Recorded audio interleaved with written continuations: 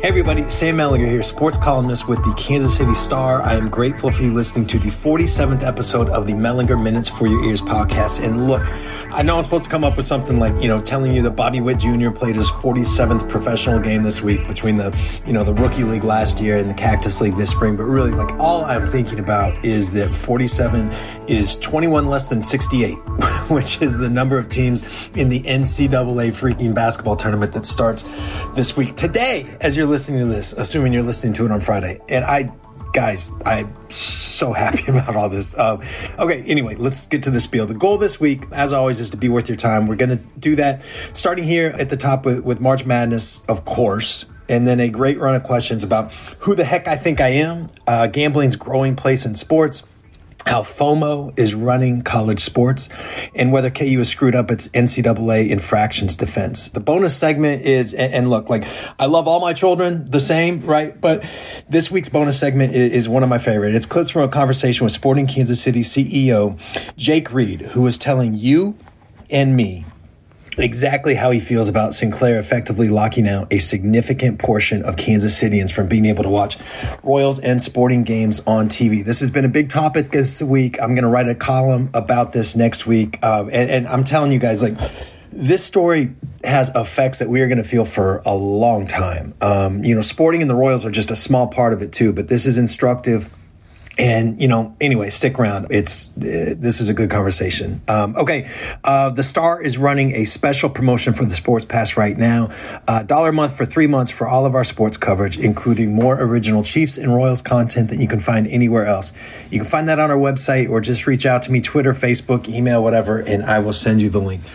I appreciate all of you who have listened, offered great feedback, and written in asking for that subscription link. Your support means everything to me and, more importantly, to the people I work with, so thank you very much. Okay, March dang Madness, you guys. I know this says more about me than anything else, but so I just want to say that off the top. But a year ago, the thing that told me that the world would never be the same was not COVID-19 case numbers or research about infection rates or anything else. The thing that stopped me in my tracks, that told me the world would never be the same, was that the NCAA tournament was canceled.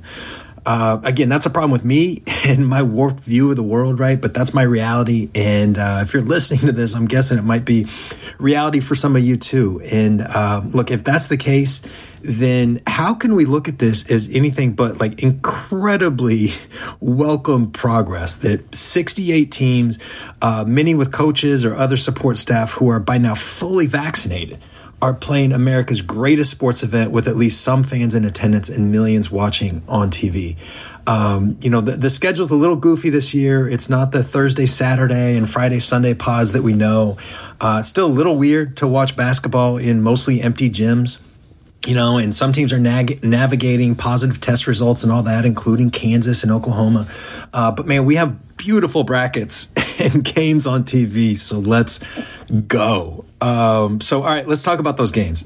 And since I brought up COVID, let's start with Kansas. The more I'm thinking about this, the worse I feel for KU's chances. I assumed that KU will have enough against Eastern Washington, even as the Eagles. And no, I did not know that they were the Eagles until I looked it up. But the Eagles, this team, they've got some nice pieces. They returned 4 starters from a team that won the Big Sky in 2020. And the one guy who didn't start last year just won the League Player of the Year award. And they bring off the guy who was the preseason League Player of the Year. They bring that guy off the bench, so this team, they got some guys, they shoot a lot of threes. They've got, 4 different guys who hit more than 1 3 a game. They're experienced. I mean, these are all traits of a dangerous March underdog. But again, I'm expecting KU to get by that game. And then assuming that happens, KU got a potentially really tough second round draw with USC. The Trojans, and I did not have to look that one up, but the Trojans are really intriguing. Evan Mobley is a 7-foot freshman, and he's the kind of guy he probably would not be in college if not for the one and done rule. He will probably be a top 2 or 3 pick in the NBA draft. And you don't need to watch him for very long to see why. I mean, this guy, he is super long. He gets down the floor quickly. I mean, he runs like a guard or a small forward. He can put it on the floor. He can drive from the wing. He's got good vision, soft touch. I mean, he's different. This guy will pop out. If you haven't seen USC play this season, if you don't know anything about Evan Mobley, this guy will pop off the screen to you. One interesting thing about USC, they really haven't played a lot of great teams. If you look at those quadrants, they're 3-4 against quadrant 1, which means, they're 19-3 against everybody else. So, this is a team, they lost to Colorado 3 times. So, what I'm saying here is like, in normal times, like this feels like a game that KU would win. They've been playing so much better lately, and Bill Self has been pointing this out. They've been playing so much better lately while shooting pretty badly. And that's a great sign because you figure the shots will even out. And in the meantime, they're figuring out a way to do it even when the shots aren't going in. So, but these aren't normal times. And, KU is going to be playing without Jalen Wilson because of a positive COVID test. And we have no idea how strong David McCormick and Tristan Enaruna are. They've been isolated because of these protocols. And that's a lot of missed practices, missed strength, or lost strength, I should say, lost endurance. And, USC just is not the kind of opponent where you can afford a lot of slide like that. So, I'm thinking that's around a 32 loss, if the opponent is USC. Okay, the other game of local interest, obviously the 8-9 game in the West with Oklahoma and Missouri. I'm with what seems like the consensus in thinking that Oklahoma and Missouri are both underseeded. Missouri as a 9 is particularly rough, especially if you play the game and compare their resume with a team like Florida. I love metrics. And I believe in their insight, but sometimes I think we go too far, honestly. Like the results of games should matter more, you know what I mean, in something like this. So, Oklahoma's a 2-point favorite, which feels about right. This game could go either way. Mizzou has these pieces that fit together, an ability to get points in different ways and, from different parts of the floor. But they're also a team that's lost 6 out of 9. And, they have these extended spells where it's just so hard for them to get a bucket. Oklahoma is good, especially on offense. And, for Missouri to do this out of halftime slump thing, that can't happen against a team like Oklahoma. Oklahoma's record is not great. At 15-10, they've lost 5 of 6, but Lon Kruger is, I think the better coach. Austin Reeves is a center he will be the senior. I said center. He is a senior and he's going to be the best player on the floor. I mean, look, this is close and, nobody should be surprised by the outcome here either way. Oklahoma with Davion Hamilton being out for a COVID test, like that feels like the kind of thing that can kind of tilt the balance of this. You know what I mean? Like before that came out, that he's their second leading scorer. He's a really good player. And it felt like Oklahoma was the better team before that. But, the same way that I'm thinking that KU and their COVID problems can cost them in the second round, I think that maybe this benefits Missouri a little bit. So, but look, like part of the crappy part of Missouri being at least what I think is underseeded is that you get in this 8-9 game, which is a toss-up, and then you win, and congratulations. Like, now you get to play Gonzaga, who is, like, undefeated and legit might be the best college basketball team in, like, 5 or 10 years. That sucks, for Missouri, but I guess you got nothing to lose in that game. So, I don't know. As for the rest of the bracket, I am super interested in Gonzaga. Like, I think it's really cool to see that program, built from, sort of being the ultimate Cinderella, right? And now they are a blue blood. And I would love to see a Gonzaga-Iowa regional final. That game, I'm telling you, that game would be like 101-99 in regulation. In the East, I think that Livers injury opens Michigan to a potential upset in the second round, especially if that's against LSU. There's a path here for Texas to advance if they play smart and don't do dumb things with the basketball like they do sometimes. Alabama's going to score a ton of points. On the other side of the bracket in the South, like, it is really hard to know what to expect from Baylor, right? Like, there's so much to like about that team. They shoot it better than anybody in the country. And they do it with so many different guys. And they're really good defensively, too. Especially on the perimeter. They are versatile. They're smart. They're athletic. Mark Vidal's a shutdown type of guy inside. I mean, they just have a lot going for him. And all of that is true. And yet they haven't really been themselves the last 2 weeks or so. So, my sense is that they'll be able to get this right the first weekend and then kind of roll from there. A Gonzaga-Baylor championship game would be a treasure. But there's a lot of moving parts, in the Midwest. I love the idea of Loyola Chicago seeing Illinois in the second round. I love that game. And I think Loyola might be able to pull off what would be one of the bigger upsets in the tournament. West Virginia could be a problem for somebody. Houston has a lot going for them, but I really like Oklahoma State's chances to be something of a Final Four, or a Cinderella Final Four team, I should say. Fourth seed, it wouldn't be the hugest upset, but Oklahoma State, they've got a lot of strong pieces, and they seem to play for one another if you watch them. And they might have the best player in the tournament with Cade Cunningham. He'll probably be the number one pick in the draft. Mike Boynton has proven to be a really good coach. Look, I'm probably wrong here, but I like Oklahoma State's chances to get to the Final Four. And look, I know I'm repeating myself by now, but how good does it feel just to talk and think about an NCAA tournament again? The world is getting better, you guys. This really should be a great few weeks. Embrace the weird, right? Okay, before we move on to the rest of the show, this podcast is free, but that doesn't mean I'm not going to ask you one more time to join us behind the paywall. We work hard to bring you information and perspectives you can't get in other places. We have the most journalists working the Chiefs beat, the most combined experience around the team, the most perspectives. Please help support us by giving the Sports Pass a try. You can join $1 a month for the first 3 months or $30 for a year. You can find those links online or reach out to me, Twitter, Facebook, email, whatever, and I'll send them along. Okay, quick break, and then we will be back with some questions. If you want to participate in next week's show, please call 816-234-4365. Leave your first name, where you're calling from, and almost literally any question. Put the number in your phone. Call anytime, 816-234-4365, or as the great reader Michael points out, 816-BEG-IDLE. Okay, quick break, and then we're going to be back with some questions.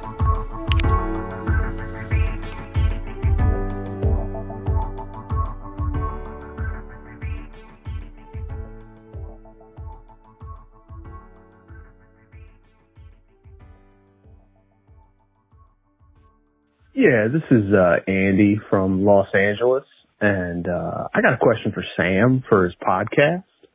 Just who do you think you are? I'll hang up and listen. You know what, Andy? There is a better than 50-50 chance that I'm just missing the joke here, but I'm including this question anyway, and I'm going to let the legendary Pete Weber answer this one for me. Savannah, roll it. Strike to claim it, a strike to claim it, and he got it! That is right, I did it! That's number 5! Are you kidding me? That's right! Who do you think you are? I am! Get it right! You got any more questions for me, Andy, and you can direct them to Pete, all right? Okay, here's Frank. Frank, calling from 63rd and Troost in Kansas City. The question is about gambling in sports. Is it good for sports that Bally's Sports Network is now airing the baseball games, and as it becomes more involved with gambling? And then, so is gambling good or bad for sports and sports journalism? Question number 2 is, has fantasy football and fantasy baseball been good for sports and sports journalism? Thanks. Have a good day. So, yeah, this is one of those things that we could probably do a whole show on, to be honest with you. And look, I'm not trying to go all Bill Clinton here, right? But it depends on what you mean when you say, what's good for sports. Because good for revenue? Of course, right? Gambling is great for revenue, which means it's great for leagues and teams. But, is it good or bad for the enjoyment of sports? Which to me is maybe the more interesting question, the more important thing, actually. And I get that that's naive, but I think the answer is like, I think so. I'm not much of a gambler. I never have been. I hate losing money way more than I enjoy winning it. So, but anyway, for me, like looking at the betting line can be interesting. And I know a lot of people, and I've got friends like this, same as you probably do. There's a lot of people who would consider gambling a central part of why they watch the game. So, each their own, right? But you bring up the Bally Sports Network, and I'm really curious to see what this ends up looking like, because it is inevitable that gambling will continue to become a bigger part of how sports are presented, and that presentation will continue to become like more and more mainstream. And I'm good with all that. Again, not my thing, but they're not taking anything away from me. But I'll say this, like the line that I hope they don't cross, and maybe this is just for me, but the line I hope they don't cross is if the games start to be, if they're presented as like gambling opportunities and not sports events. You know what I mean? So like, I don't want the live odds flashed up all the time. I don't need like the broadcasters talking about any prop bets or whatever. Just give me the games. If you want to run some ads about your gambling app, cool, whatever. But if it starts to feel like a gambling infomercial, more than just a baseball game, then there's going to be a lot of people that are turned off. Now, you also ask if this is good for sports journalism. I appreciate the question. I always like to talk sports journalism with anybody.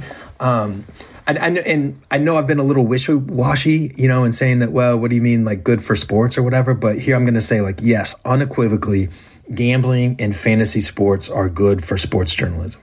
Absolutely. Like some of this is just, it means more jobs, right? Like there are people who feed their families and, pay their mortgages and pay their taxes by analyzing and writing or talking about sports strictly through a fantasy perspective. And that's great. Good for them. More jobs. The other part of this is just, it means more people are interested, right? Like, and I guess this is my side of the part earlier where I talked about like gambling being good for leagues because it means more money. And I don't necessarily care about that, but I do care deeply about maintaining and, more importantly, growing the number of people who are interested in the work that I do and in the work of so many others. So, I know there's some sports writers who like, they'll get annoyed at questions about, who someone should start on their fantasy team or who you pick in your bracket or, where someone should be drafted in a fantasy league or whatever. But to me, that's all part of the fun, right? Like, I don't feel like it's my place to give a lot of fantasy advice. Though not humble brag here. Your boy has won his league 2 out of the last 3 years. So, got that going for me. But if that's what brings people in, then I love all my children, if it brings more people into our work, then let's do it. But look, I know you didn't ask about this, but, even aside from what I do for a living, I'm glad that gambling is becoming more legalized. Some of the stuff that we, as a society, I mean, again, this is probably a different thing that we could spend a whole show on, right? But it seems like some of the stuff that we just as a society long decided should be legal or illegal, just kind of makes no sense to me. Change can be good. Okay. Here's a bit of a more serious question. Hello, Sam. Question for the podcast. I know COVID kind of, delayed things or put a hold on a lot of things regarding conference realignment. Just wondered if you'd heard anything on any future conference realignments in the NCAA, specifically regarding the Big 12. I think that a few local schools are in a precarious position if it were to happen again. So just wondered if you heard anything or what your thoughts were on the future of any conference realignments, specifically in relation to various schools. Thanks. Yeah, I mean, doesn't it seem like as soon as you start to get settled in and used to where schools, used to the schools being where they are, like, doesn't it seem like that's when the system starts to change? Look, the conference realignment stuff that I hear right now, it's pretty vague. It's sort of the stage of, the Big 12 TV contracts expire in 4 years. We're not yet to the point of like, where the talk is like, well, what is Oklahoma and Texas going to want? And, can KU and K-State hook on with like the Big 10 or the Pac-12, or are they going to have to go to the Mountain West or whatever? That talk is coming, by the way. So is another round of whether it's time to do the 4 16-team super conferences. Although I've never been entirely sure why the SEC would want to change a single thing about how it operates right now. It seems like it's got all the power. It's the strongest league, the richest, the most powerful, all that. Like, but why would they want any change? But anyway, I also think like whenever this happens, it highlights something to me that I think is so true about college sports, that so much of what drives it is just insecurity. Right? Like the rush to build these huge weight rooms, or to make sure, the players lounge has a barber shop and a bowling alley and 25 PS5s and a hot tub and whatever else. Like that's all insecurity, because it's like, well, if we don't do this, then, the school down the street will, and then we'll lose the recruits, and then we'll eventually lose games. And then I have to hear from, Bob from accounting, wear me out and screw that guy. So let's make it 30 PS5s, right? Like that's how these decisions are made. And, college sports message boards are full of this insecurity too. Because college sports is the only place in major American sports where you feel like you have to win on the field and you have to win with perception. That is a big difference, because in the NFL, if you win on the field, then that's all that matters, because that is the perception. It's the wins. But in college sports, it's like you have to win both, because, perception can have as much to do with on the field as the other way around. And so we have this weird creation where there are billions of dollars at stake, and it's all driven by ego and insecurity and this enormous fear of missing out. Seriously, so much of college sports, how money is spent, decisions are made, all that stuff, it's just good old-fashioned FOMO. Right? You'll see it when this realignment stuff heats up again, too. You'll see it in places like KU and K-State that just want to make sure they're not dumped. They want status quo. And you'll see it in places like Oklahoma and Texas that have, more power, and they want to make sure that they're maximizing it. So, look, I know my brain works in weird ways, but when the aliens come, of everything that we have in this world, when the aliens come, college sports is going to be the hardest thing to explain. If you step back, it just makes no sense. Okay, we got time for one more question. Here's Paul. Hi, this is Paul from Leawood. First question is, which opening rock song do you like better? The opening in Reeling in the Years by Steely Dan, or Back on the Chain Gang by the Pretenders? Which one is your favorite of those two? Second sporting question is, if you were in KU shoes right now, would you have rather settled and negotiated with the NCAA and foregone all of the near misses in recruiting that you lost out on, or are you still happy that you've been slugging it out and putting it off, even at the cost of several key recruits through the recent years? So give me your thoughts on that. Thanks, Sam. Bye. No idea about the songs, honestly, no offense, but I might skip them both. But the KU question is really interesting. So let's do this one. So, this is one of those things that, reasonable minds can disagree on. They can disagree except for the fact that of the million reasons why Jeff Long screwed up the David Beatty firing, the part where he essentially invited NCAA investigators on campus, that might be the worst. Just a staggering screw up on so many different levels. But moving on, just looking at this thing broadly, I can see the case for settling, right? That's how it's traditionally been done. The thinking being that even if you don't think you did everything you're being accused of, if you just fess up to certain parts, you can cut down the punishment a bit. You can get the whole thing over with sooner. That's good for everybody, so I get that. But with KU, with this one specifically, I'm not sure they had much of a choice, once it became clear that the NCAA was going level one and look, being charged with 5 level 1 infractions, that is really serious. But look, once it started getting to that level, I'm not sure that you can sort of plea out of that and, just take the reduced recruiting privileges or scholarships or whatever. When it gets to that point, no matter how solid you think your case is, and no matter how solid it actually is, you might not feel like you have any choice but to go full, Maximus Aurelius on the case, right? The one part of KU's defense that drives me crazy. And they should know better than this. They should know it chips away at their credibility. You know, when they tried pushing this BS about how they were the victim, I mean, like, come the hell on. Like, nobody's buying that. And, you know, only an out-of-touch dolt would be trying to sell it. So just put that part and just shoot it into the sun. So, look, but again, other than that, I don't have a great feel, for how this case will end. I know some people in and around the university are expecting or at least preparing for some really heavy penalties on the basketball program. And, if I had to guess, that's how I'd expect it to go. But that's all it is. It's just a guess. And as far as KU's defense, I mean, like, particularly when there's a lot of like public disdain for the NCAA and some of the rules, I don't know that they've played this wrong, again, except for this stupid victim thing. Okay. Thanks as always for the great questions. We're going to do one more break and then we will be back with a really interesting talk with Sporting KC CEO Jake Reed.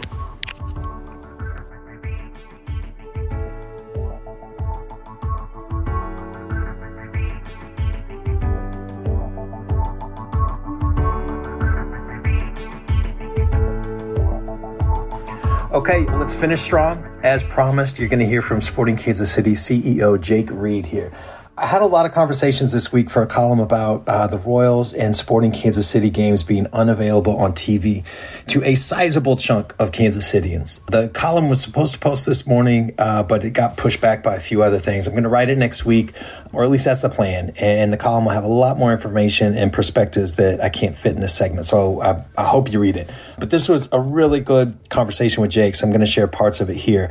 As Fox Sports Kansas City, which the rebranding I think officially is going to be March 31st. It'll be Bally Sports Kansas City. But it is not available for subscribers of YouTube TV, Hulu, or some other streaming services as well. Those are the, YouTube TV and Hulu are the two most popular streaming platforms, by far. But even if you're not a subscriber to those, and heck, even if you don't care about the Royals or Sporting, this is a story with enormous consequences. It's something I'm expecting to write a lot about over the coming, weeks, months, years. I mean, what we're seeing, this is the future of how sports are delivered to you, to fans, and it's changing. It's being rewritten. The decisions that teams and leagues and TV folks make right now will have effects on how we watch games for years. And we're seeing that right up close here in Kansas City. Two of our three major professional sports teams are unavailable on TV to a big chunk of Kansas City. And so, look, I reached out to the Royals. They did not have much to say. But Jake Reed, though, Jake was pretty direct. So it's hugely frustrating. I mean, I think the reason we did the deal with Fox at the time was because of the wide distribution, and certainly the Royals have had a ton of success. And I think there's strength in numbers with, putting yourself aligned with great sports properties and building on what the Royals had done, and the goalposts have changed on that. So we're trying to figure out what that looks like for us long term, but this is not an acceptable solution for us to get games to fans as it stands right now. That's pretty strong, right? This is Sporting CEO saying that he is hugely frustrated and that their current reality is not acceptable. Again, the Royals aren't saying much about this, at least not to me, but I cannot imagine that they don't feel the exact same emotions that Jake is talking about here. The exact same. And, for that matter, the Cardinals too, and the Red Sox and every other team with a local TV contract that's leaving out a big chunk of the fan base. Again, the column will hopefully be ready by next week, and it'll have a lot more information than I'm going to be able to put in here. So I hope you read it. There's a lot in there about, the whole business model, how it's changing, what teams can do about it. But the short version is that the whole thing is shifting, and the relationship between teams and networks is shifting. There are a million ways this can go, and teams and leagues are in this weird situation of trying to sort of read the winds and pick a winner, because the traditional model is that, consumers pay distributors who pay teams and leagues. But what if leagues feel like they can cut out that middleman and go straight to consumers? Right? It wouldn't be the same distribution as traditional cable, but then at least you're not asking people to sort of change their lives and switch to a more extensive or expensive provider. Okay, here's another clip from Jake about that. And listen, I'm not throwing those guys under the bus, but I think it's important for people to understand, this is what we signed up for. So for us, this is not an acceptable solution for the long term. So we're I don't have a good solution for you right now, but we're actively trying to figure that out as we kind of go forward here. So this is where we get into the model changing, and that sounds like corporate jargon, but what we're really saying here is the act of you sitting at home and trying to watch your favorite team play is in the midst of this fundamental shift. Because Sinclair, and we should probably pause here a bit to talk about Sinclair, actually, because Sinclair bought a lot of these RSNs, including those under the Fox Sports banner. And, Jake wouldn't talk much about them directly, but I'm telling you, I know enough people and have talked to enough people about this that this is where the change is. The change is coming from Sinclair. This is not a new decision that YouTube or Hulu have made. This is Sinclair, because last March, we were in a similar position. YouTube and Hulu had no deals with Fox Sports Kansas City, and publicly there was some worrying. But if you talk to enough people, you understood that a deal was going to get done. And that's what happened. And I'm telling you right now that it is vastly different now. Sinclair has a corporate statement that they put out that essentially blames YouTube and Hulu for not negotiating in good faith. But people who know what's happening here and don't have necessarily a dog on either side of the fight, they know the change is not on the streamer side. It's on Sinclair. Particularly hard negotiations, which is obviously their right.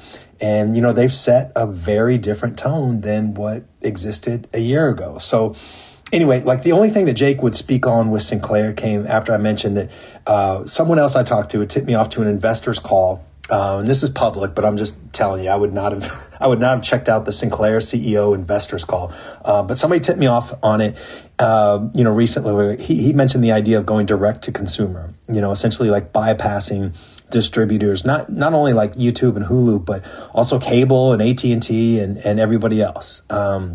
Okay, here's Jake on that.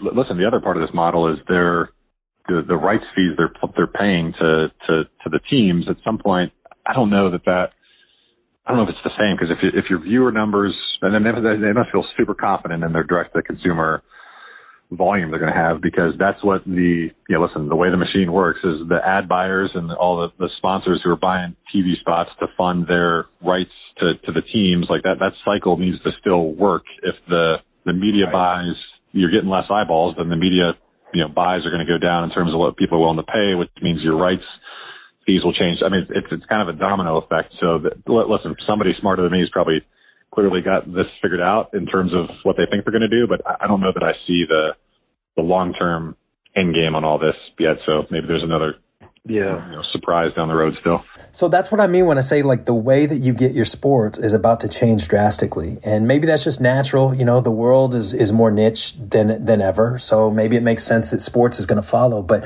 something real is going to be lost here. And, part of why there are so many sports fans in America is because so many of us were exposed to it as kids. And a lot of that, probably the most important part is, playing Little League or Pop Warner or Biddy Basketball or whatever. But, also a lot of it is in being able to see our favorite teams on TV. And, and this is more the point, the local teams on TV, because then that's what the local teams become our favorite that way, because they're so easy to see on TV all the time.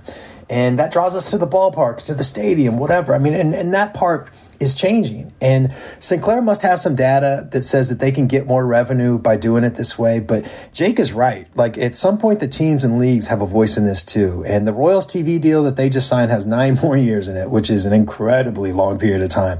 But Sporting Sport is up after next season. And if they're not getting the distribution that they want, and I'm telling you, having a third or more of their fans shut out is absolutely not the distribution they want, then, something has to break. So, instead of switching to AT&T or cable or whatever, which is, significantly more expensive, would you pay $10 a month for a package that includes the Royals and sporting games? Some of you would, some of you wouldn't. But, either way, the rub of it is that this would not solve the distribution problem. Because those games, and that's the best marketing that teams have. It's their best chance to create new fans and young fans who will become older fans who spend money, right? But their best chance is those games on TV. And, the way it is right now, those games would still not be available unless you make a real and concerted effort to go get them, which, means that sort of the organic way that a lot of us fell in love with major sports of, just being able to discover them on our own or grow comfortable with them at home, even in the background, that stuff is gone. And again, there's a lot more that are going to be in the column, and I really hope you check it out. But I keep coming back to this. and here we're going to, the big finish here, right? This is what I keep coming back to. Sam, I would climb on my roof and put bunny ears on the chimney if that's what it took to get the Royals and Sporting Kansas City on TV in my house. So I can sit here and whine about having to pay, extra every month, for AT&T or whatever. But the bottom line, and this isn't just about my job, but, it's about what I'm interested in and what my wife wants and what we want in our house and for our kids to be exposed to. Like, we'll pay it. We'll do it. Like, absolutely. They've got me. But like, how many freak shows like me are out there? And whatever that number is, how many of them are going to raise kids who will have that same connection? And this is how business erodes long term, right? Like, sports teams and leagues are really good at making you forget that they are businesses. But this is a spot that really sticks out because those teams and leagues have they have outsourced their most important and valuable property, which is distribution of games on TV. And part of that price is with control. And what we're seeing here is that unless something changes, that fewer and fewer potential people are going to have the opportunity to become fans if they can't easily get the games on TV, right? Like, your customer base is shrinking over time. So, look, I really hope something changes with this. I think Sporting's going to do everything it can, and they might have extra motivation because their fans skew younger and, cord cutters skew younger. And, Sporting simply cannot have the future it wants without more people watching on TV. Like Jake said, it's a third or more of his fan base, of Sporting's fan base that is a cord cutter, that has YouTube or Hulu. I don't know. I would assume that the Royals chunk is a little bit less than that, but we're still talking a sizable percentage, right? And so I hope that there's a solution coming, but, I worry about the Royals. I worry about a team that plays a sport that is already having problems attracting younger fans, and now they're locked into a deal long term that shuts out a lot of younger fans. So I hope there's a solution coming, but at the moment I don't see it. So look, I'm sorry to end the show on that, right? Like a bit of a downer, but I got to be real with you guys. So anyway, the NCAA tournament starts today, so let's have some fun the rest of the weekend. Okay, I appreciate you listening, and as always, I hope we're worth your time. Thanks to everybody who called in, even those we couldn't get to. Big thanks to Savannah Smith for putting this together, and as always, the biggest thanks to you for giving us your time and letting us be a small part of your life. Let's do it again next week when you can either yell at me for being wrong about KU and Missouri this weekend, or we can talk about what happened in the 73 home runs that Bobby Witt Jr. will hit by then, and the $500 million in free agent money that Brett Veach and Brant Tillis will have found by then. So anyway, have a great weekend, guys. Be kind.